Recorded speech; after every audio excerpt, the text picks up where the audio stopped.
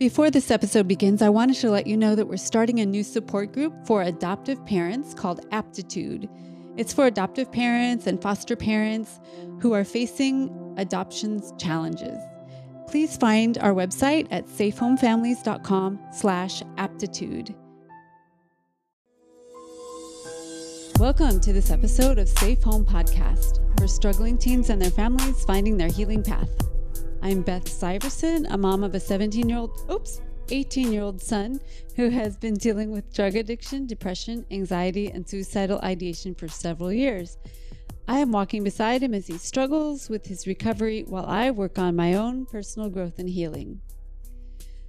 The last several episodes of Safe Home Podcast have been pretty heavy about Joey's relapse and depression. So today's episode will bring us all some much needed light. You might remember that Joey was adopted when he was 7.5 months old, so we're always interested in hearing other people's adoption stories, how other adoptees managed their adolescence, how they formed their identity, how they searched for their birth family. Well, today's guest is a friend and music colleague of mine from Long Beach, Stan DeWitt.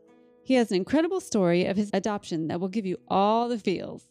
He will make you think about how one person can change the trajectory of generations before them, the influence of parents, both adoptive parents and birth parents, and the mysteries of the universe that sometimes coalesce in magical ways. Spoiler alert, this story has a happy ending, and you will enjoy hearing how the tale unfolds. I'm very happy this episode to be introducing a special guest, a colleague in front of mine in the music world. His name is Stan DeWitt, and he is an adopted person and has recently had a lot of news around his adoption and his reuniting with his birth family. So we thought we'd bring him on to talk about adoption since Joey was adopted at 7 months, and Joey's identified his adoption trauma as being a big part of the pain that's caused him to do a lot of self-destructive behaviors. So whether or not that's true for Stan, I don't know, but we thought it'd be interesting to talk to a grown-up who's been adopted that can talk about how it's impacted his life, and even advice for me as an adoptive mom, trying to shepherd Joey through the rest of his adolescence. So welcome, Stan. Thank you. Glad to be here. Glad you can be here. So I thought we could just start by you just starting from the beginning. I mean, the podcast is only like 45 minutes long. So, and I know there's a book or, there's stuff that's going to come out. In progress, yes, but I'm definitely using writing to process everything. So excellent. So the slightly condensed version of my story is that I was born in October 1963. I was given up for adoption at birth. The first month of my life, I presumably was in some sort of orphanage because I was not adopted until November. And the day I was adopted was actually November 22nd, 1963, which of course was the day that Kennedy was assassinated. So my parents brought me home with a mixture of joy and grief at the same time. Wow. And I don't think that has anything to do with me, but my mother always did say, well, when I brought you home, I thought that maybe this child would bring some of the light back into the world that we lost with JFK. So as a kid, that always was kind of like, grown mom, come on, knock it off. So then they divorced when I was about 4 or 5. And my dad stayed in California for a while, and I was living with my mother, no other siblings, just the two of us. And then he moved back after a year or two to be with his parents in Wichita, and then moved to Kansas City to be near his sister and her family. So my connection with my dad from that point on was really just holidays and summer. I would go there, on summer vacation for a couple of weeks, or I'd go for Christmas or Thanksgiving. And then with my mother, it was always a bit of a challenge. She probably would be categorized as bipolar if she ever had that diagnosis. And so there were times when it was great and really good. And there were times where, she would just be really irrationally angry for different things. She had a lifelong feud with her sister, my aunt, that lasted until the day she died. And my aunt actually was one of the people in my life who made the biggest difference in my life. She was really a very positive force. So, my teen years and young adult years were really kind of spent learning how to create boundaries for myself. And it really took a long time for me to learn that. And I probably wasn't in my 30s before I learned how to express myself, how to assert myself, how to create boundaries for myself that were healthy. And we were talking earlier about whether or not the adoption issue really played much into whatever I was dealing with when I was in the high school years and teen years. And I don't know that it did, but I think part of that is because I got into music fairly early. I was 10 when I started taking drum lessons and then guitar lessons after that. And by the time I was in high school, I was hooked, and I was, everything was about music for me. And I think having that kind of gave me a forward momentum and kind of kept me going. Yeah.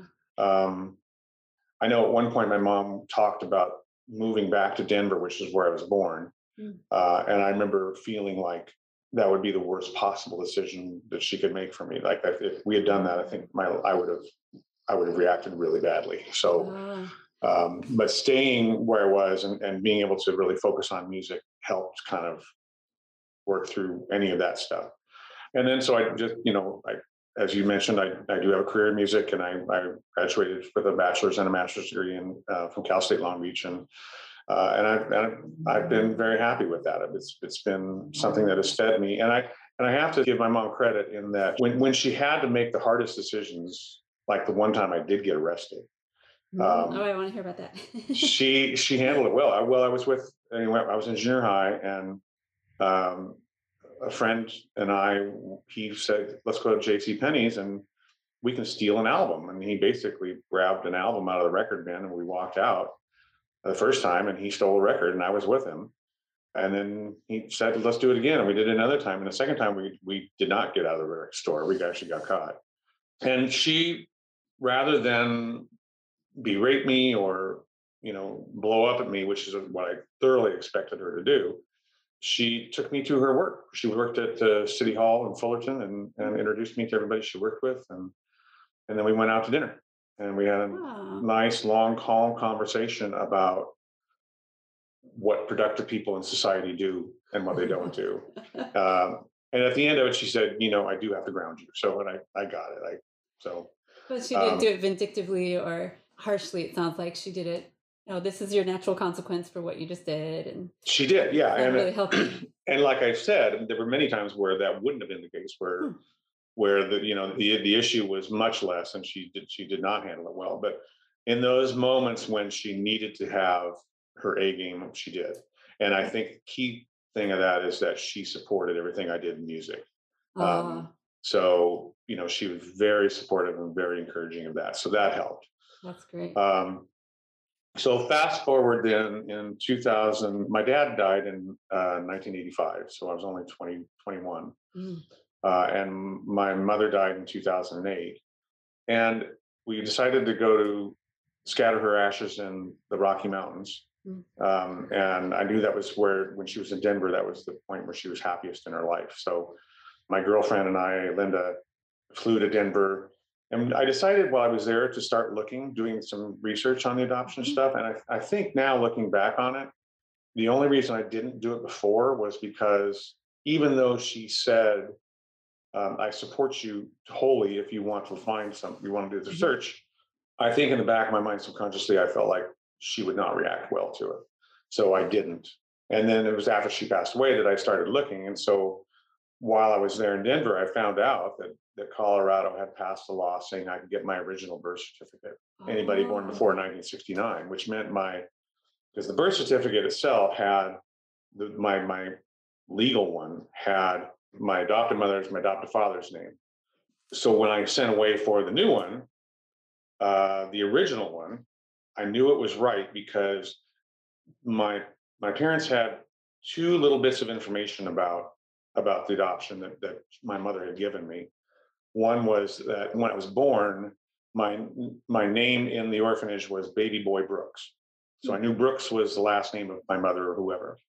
So then The other thing was that there was a little piece of paper that had like 3 sentences about my mother and about my father. My mother was of English and Irish descent and was Protestant.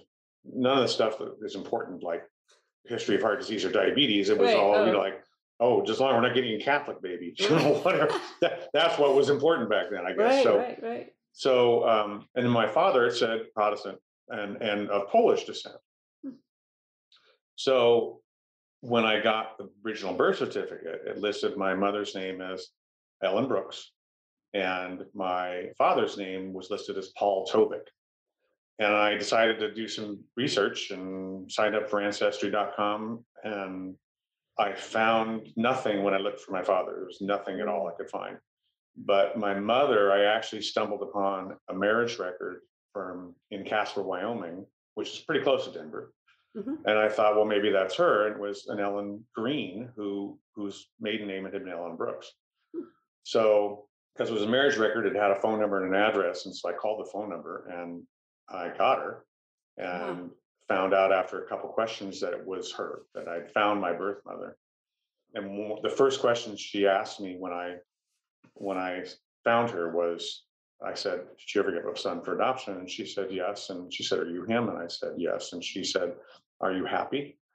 Mm. And so she was open to having a relationship with me right from the beginning. And it's been a really great relationship. It continues to be. She's still alive, and it's been wonderful. So I found out I have a half sister, which would be my first sibling ever because I didn't have any from my Wow. adoptive family. Hmm.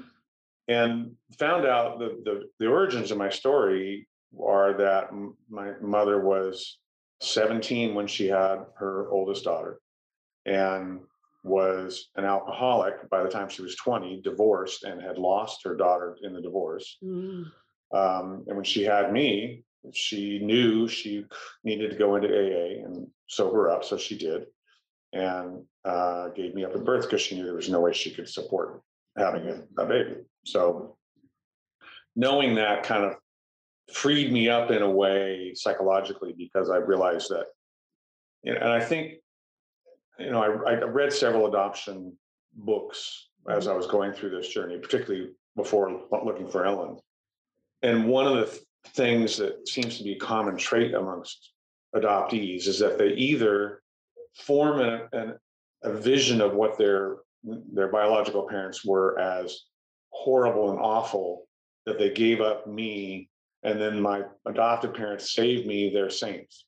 Hmm. Or they they feel like their adopted parents are horrible and awful, and they then lionize their birth parents, even though they don't know anything about them. They think they must have been wonderful people, and something must have happened to Hmm. give them up, to make them give me up, and Hmm. put me with these horrible people. Hmm.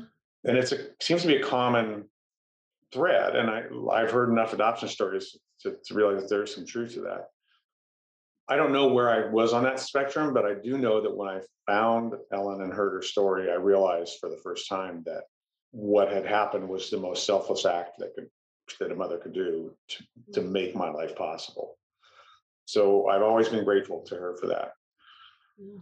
So fast forward again to this past April, and I decided to take the 23andMe DNA test because I wanted to know more about my father's side if I could find anything out. Hmm. And what happened in the last 6 months since then has just been mind blowing. My results came back, and the first thing I noticed when I was looking at the genealogy part was there's no Polish blood in here at all. Okay, so the Polish was a wrong guess or Well, lie or it something was on on there. that piece of paper, and the father's name was Paul Tovick, Hmm. and I realized that was a lie. All of that was made up in that original birth certificate, not the one that from my adoptive parents, but the one from my birth. They filled in a father's name and made up information about my father. For what reason, I'm not sure. I mean, I assume it's because a woman giving up a baby on her own as a single mother would have been traumatic enough, but then to do that and not know who the father was would have been like, the scarlet A. It would have been a horrible thing for a Yeah. woman to have to go. So I Okay. presume that they did it because they were trying to protect my mother, but it seems to be a pretty crazy thing to do. But there you have it. Oh goodness. And so the next thing I noticed when I realized that the DNA test allows you to see who you're connected with in your DNA Mhm. is that I have a first cousin once removed who lives here in Long Beach in the same city that I do. Uh, Whoa. What are the yeah, odds of that? there were Wow. like there were like there were 3 or 4 mind blowing moments in the last 6 months, and that was the first one. Mm. So I looked her up on Facebook. We have 10 mutual friends. I sent her a What? message on Facebook. We connected that night. We talked on the phone. Realized that the surnames in my mother's family tree and the surnames that she knows are not connected, which means that she has to be on my father's side of the family tree. Okay. So we started doing some sleuthing. Then, I, without going into all the details of it, we knew it had to be somebody that was in Denver in 1963. Hmm. So we decided to focus on one of her father's family had there were 7 siblings for her father, so she has 6 aunts and uncles. Mm. One of them had one of the aunts had 3 boys, and 2 of them are still alive, and both live in Maryland. And as it turns out, my cousin was going with her husband to watch the fireworks in Washington D.C. And they contacted both of them and said they're going to come visit him. And one of them, they said, "Would you be willing to take a DNA test? Because there's this guy who's showing up, and we might Ah. have some sort of relative." And he agreed. And he's never had any kids, so he thought, well, this might be interesting. We have another relative in the family. Wow. So as I was waiting for those results, one day out of nowhere, another name pops up in my DNA results, and it turns out that she's related to my mother, and Mm. she's my mother's granddaughter. Oh. So I don't have kids, so it's not my child. And so I contacted my sister, my older sister, half sister, and I said, "Did you ever give up a child for adoption?" And she said, "No." Mm. And I realized that the only other option was that my mother had given up 2 children for adoption. And Oh. so this woman who showed up is the daughter of my mother's other daughter, my other half sister. Wow. So she had taken the DNA test as well. So a week later, she shows up, and we start talking and realizing that my mother, after she had divorced, or after she was divorced by her husband, she had a second child and Okay. gave it up for adoption. And I think now, knowing her story more, my middle sister was born in September of 1962. And I think that's when Ellen started really drinking, because at that point she's 20 years old. She lost one daughter to divorce. She's lost another daughter to adoption, and she's single, and life's falling apart. Mm. Um, so when she met my father, whoever at that point I didn't thought it was, probably in January or February of 1963, she was at the deepest, darkest point in her life. So in a way, I realized that, the story she said was that when she was pregnant with me, she didn't know it yet, but she went to the doctor, and the doctor said, "If you don't stop drinking, you're going to kill yourself. And by the way, you're pregnant." Oh. And Oh. she immediately went into AA and got sober. Oh, good for And her. so the last of her pregnancy with me, she was sober, and then she gave me up for adoption, and she's been sober ever since. Wow. Um, It's very admirable. so in a way, my father, whoever he would turn out to be, and myself, without even knowing it, kind of had a hand in saving her life, because it was that Mm. pregnancy that triggered the trip into AA. Wow. So then a few weeks later, my wife and I are sitting, who was the girlfriend I went to Denver with in 2009. We're sitting in a cafe in Temecula, and I open up my phone, and there's my father's name. And my father was the one who took the DNA test. So we were right. It was one of the 2 brothers. Mm. And so here's the amazing thing from their perspective on all this. My mother had 3 kids, 2 of which never had children. The other one, she never told us about. So my older sister and I didn't know there was another child. But as it turns out, she has a daughter and 3 grandchildren, which means my mother at the age of 80 is a grandmother and a great grandmother 3 times over for the first time in her life. Wow. next mind blown moment, my biological father never had children. So Wow. he's a father for the first time at 85. Wow. So last week, actually, my wife and I flew to Maryland and met him for the first time and spent a week with him, and it was mind blowing. So fantastic. That's the story, and Wow. I got chills. it gives me a lot of perspective on the adoption journey, and having been on both sides of it, of being not knowing anything, Hmm. and learning to live with your adoptive family, Hmm.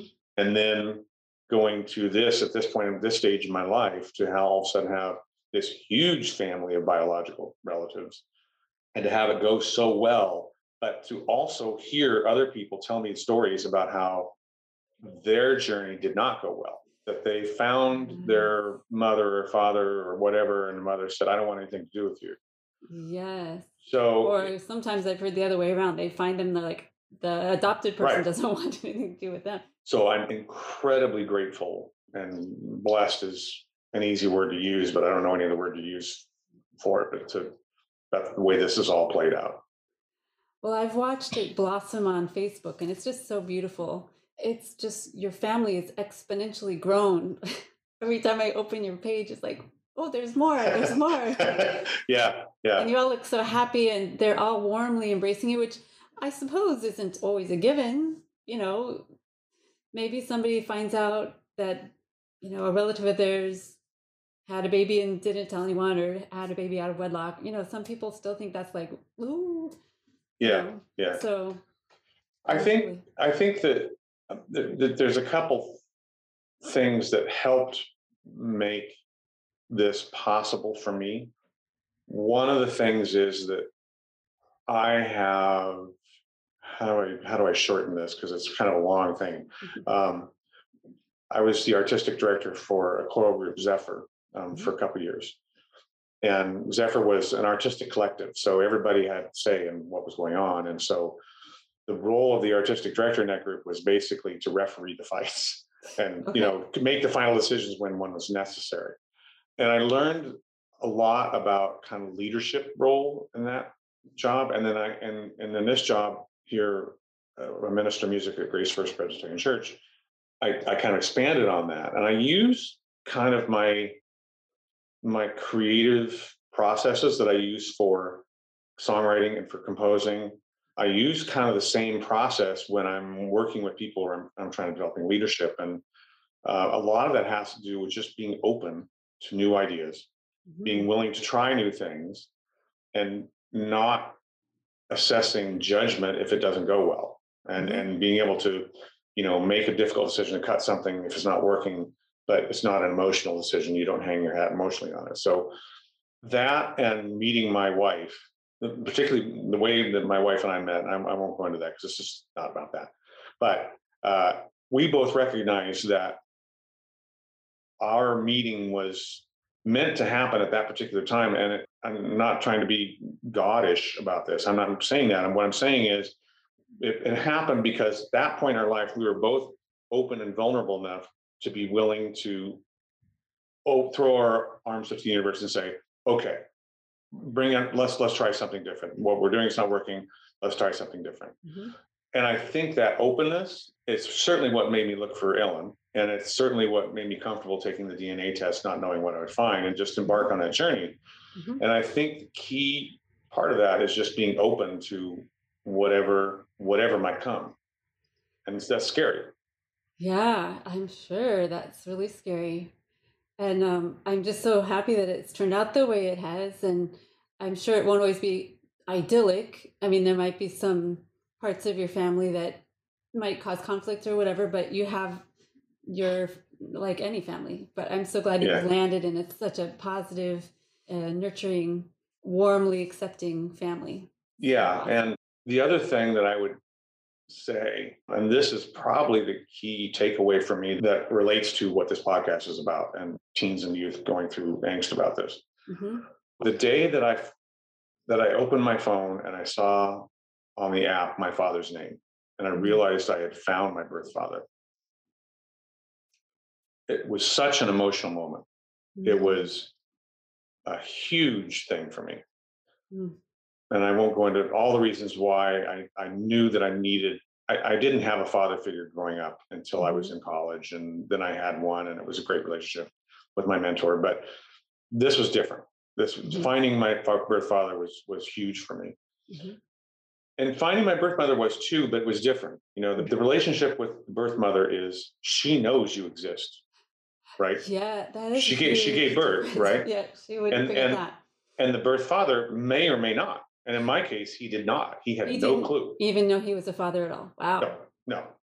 It was a brief encounter, and that was it. And they never Mhm, saw each other again. mhm, So there was something about the finding of my father that was so moving, but it was also really disorienting. And I mhm, realized quickly that I was in danger of becoming a bit unmoored mm, emotionally mhm, because of it.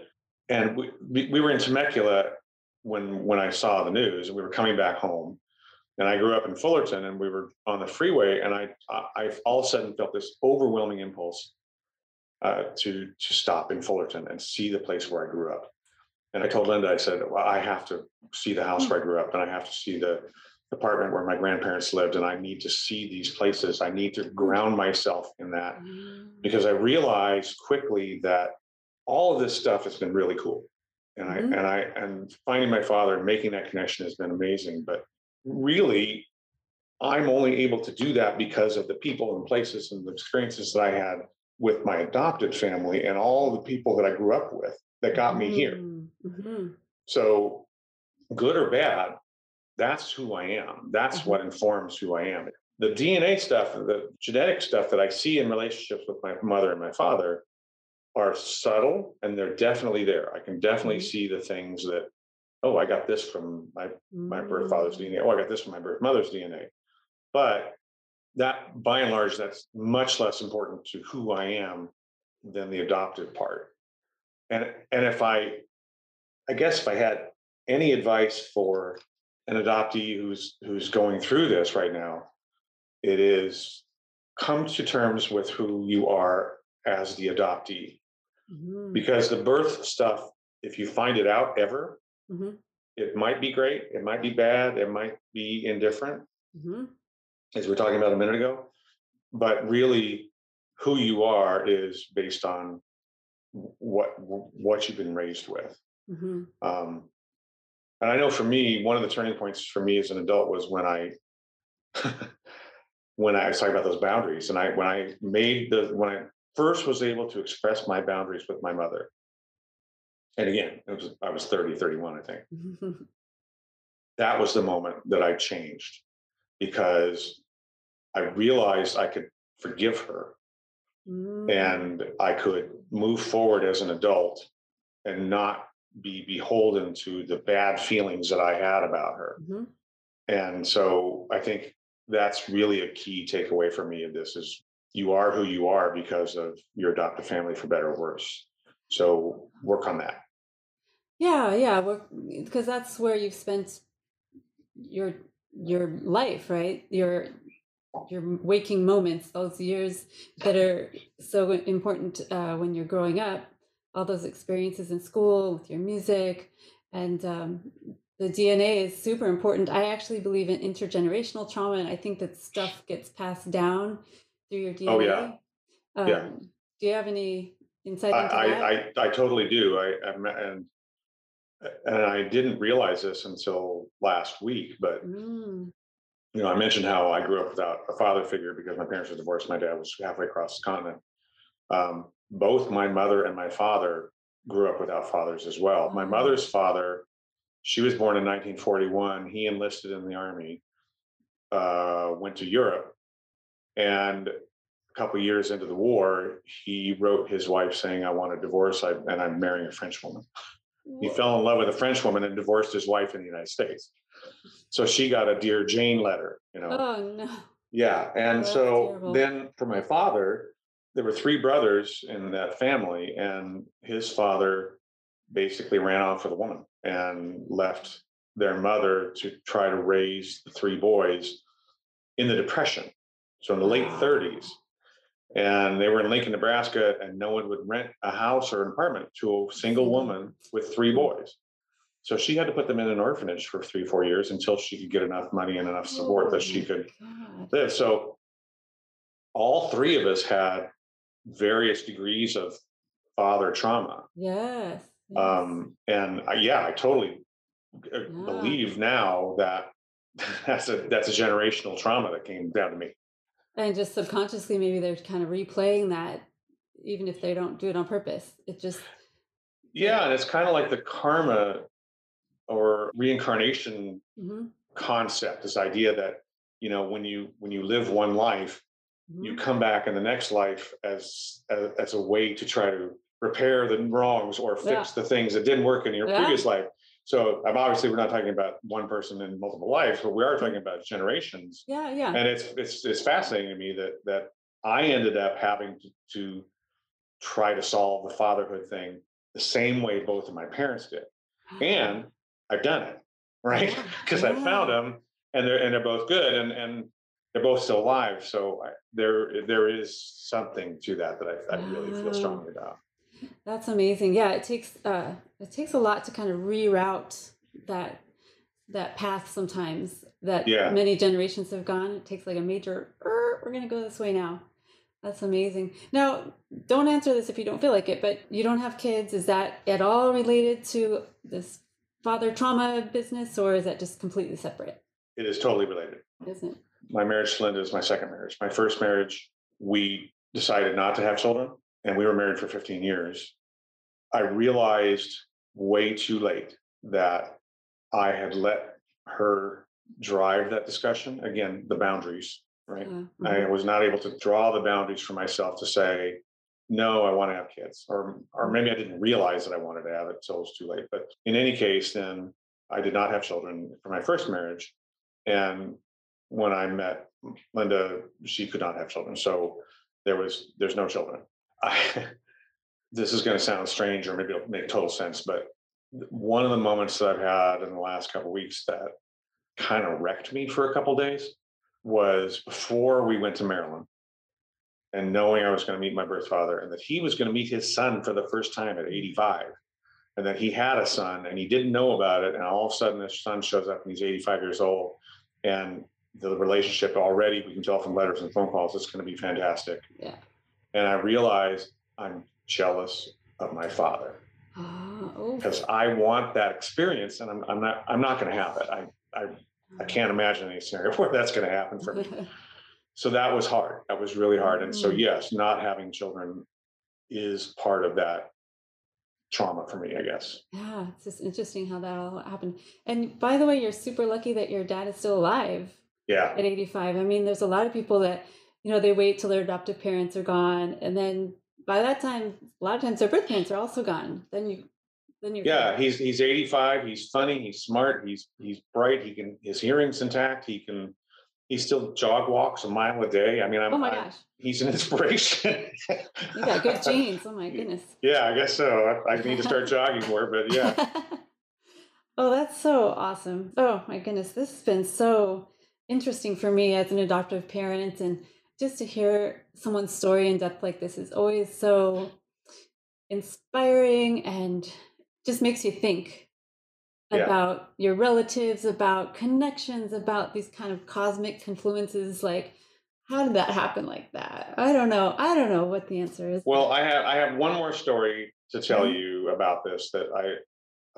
As I said, I'm writing this as I go, and I have a blog, and so a lot of it's been written into the blog, and I'm going to take the blog posts and kind of rearrange them and edit them and put Mhm. them into something that'll probably be a booklet. Well, I don't know if it's enough for a book, but the latest realization I had was it's kind of strange, but if I don't know if you're familiar with the theoretical physics concept of Schrodinger's cat. I read that blog. That was amazing. You Yeah, can talk about it, so that'd be great. I first heard about a Big Bang Theory, so there's that. But the idea is that if somebody hands you a box that has a cat in it, you don't know if the cat is alive or dead until you take the lid off the box. And Schrodinger's argument was that the cat is both alive and dead. And this is part of the theoretical physics argument for alternate universes, whatever. Mhm.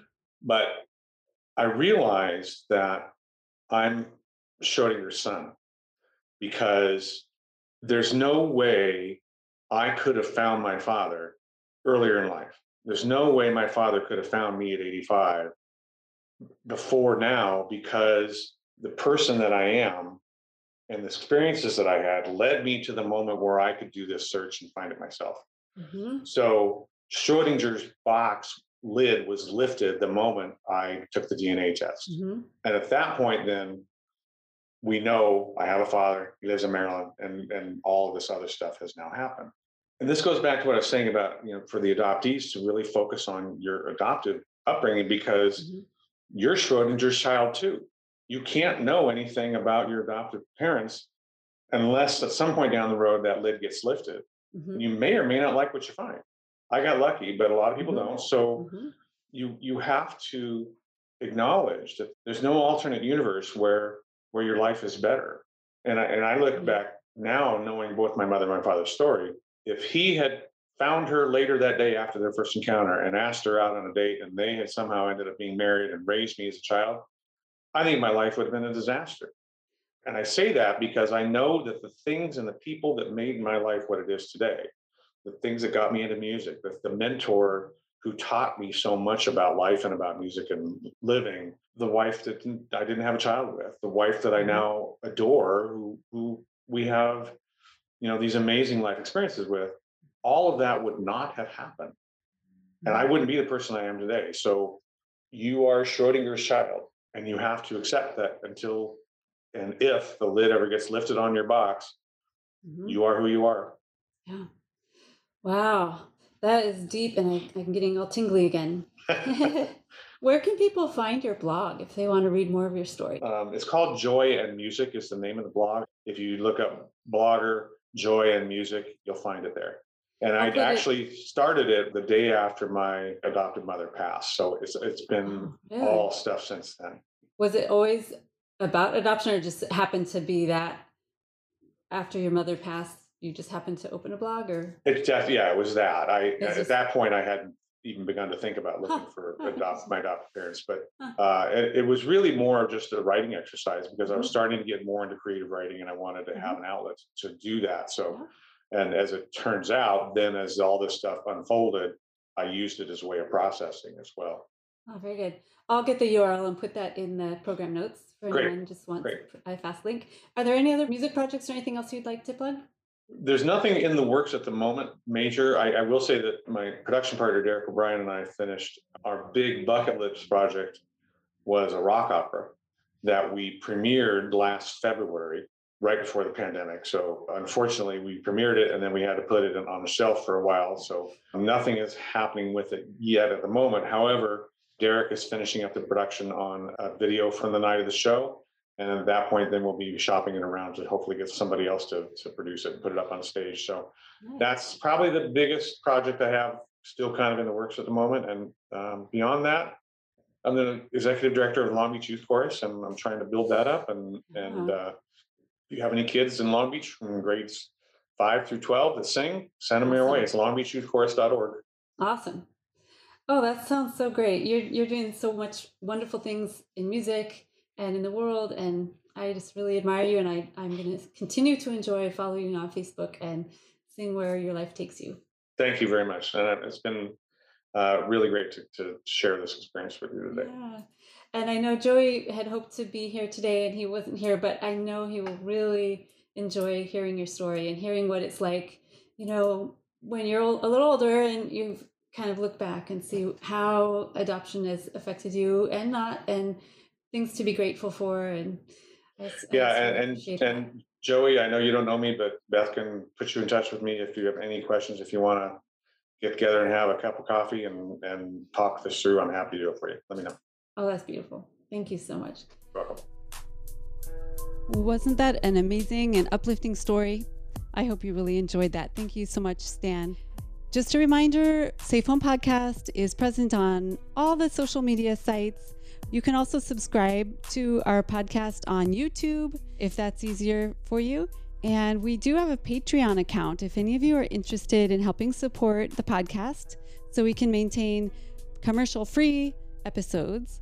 You can support us with a small monthly donation. Patreon makes it really easy to do so. Patreon.com/safehome. Please share our podcast with other families you know who have teens and preteens. And if you know any people who have been affected by adoption, I invite you to share this episode with them. Thank you so much, and stay safe.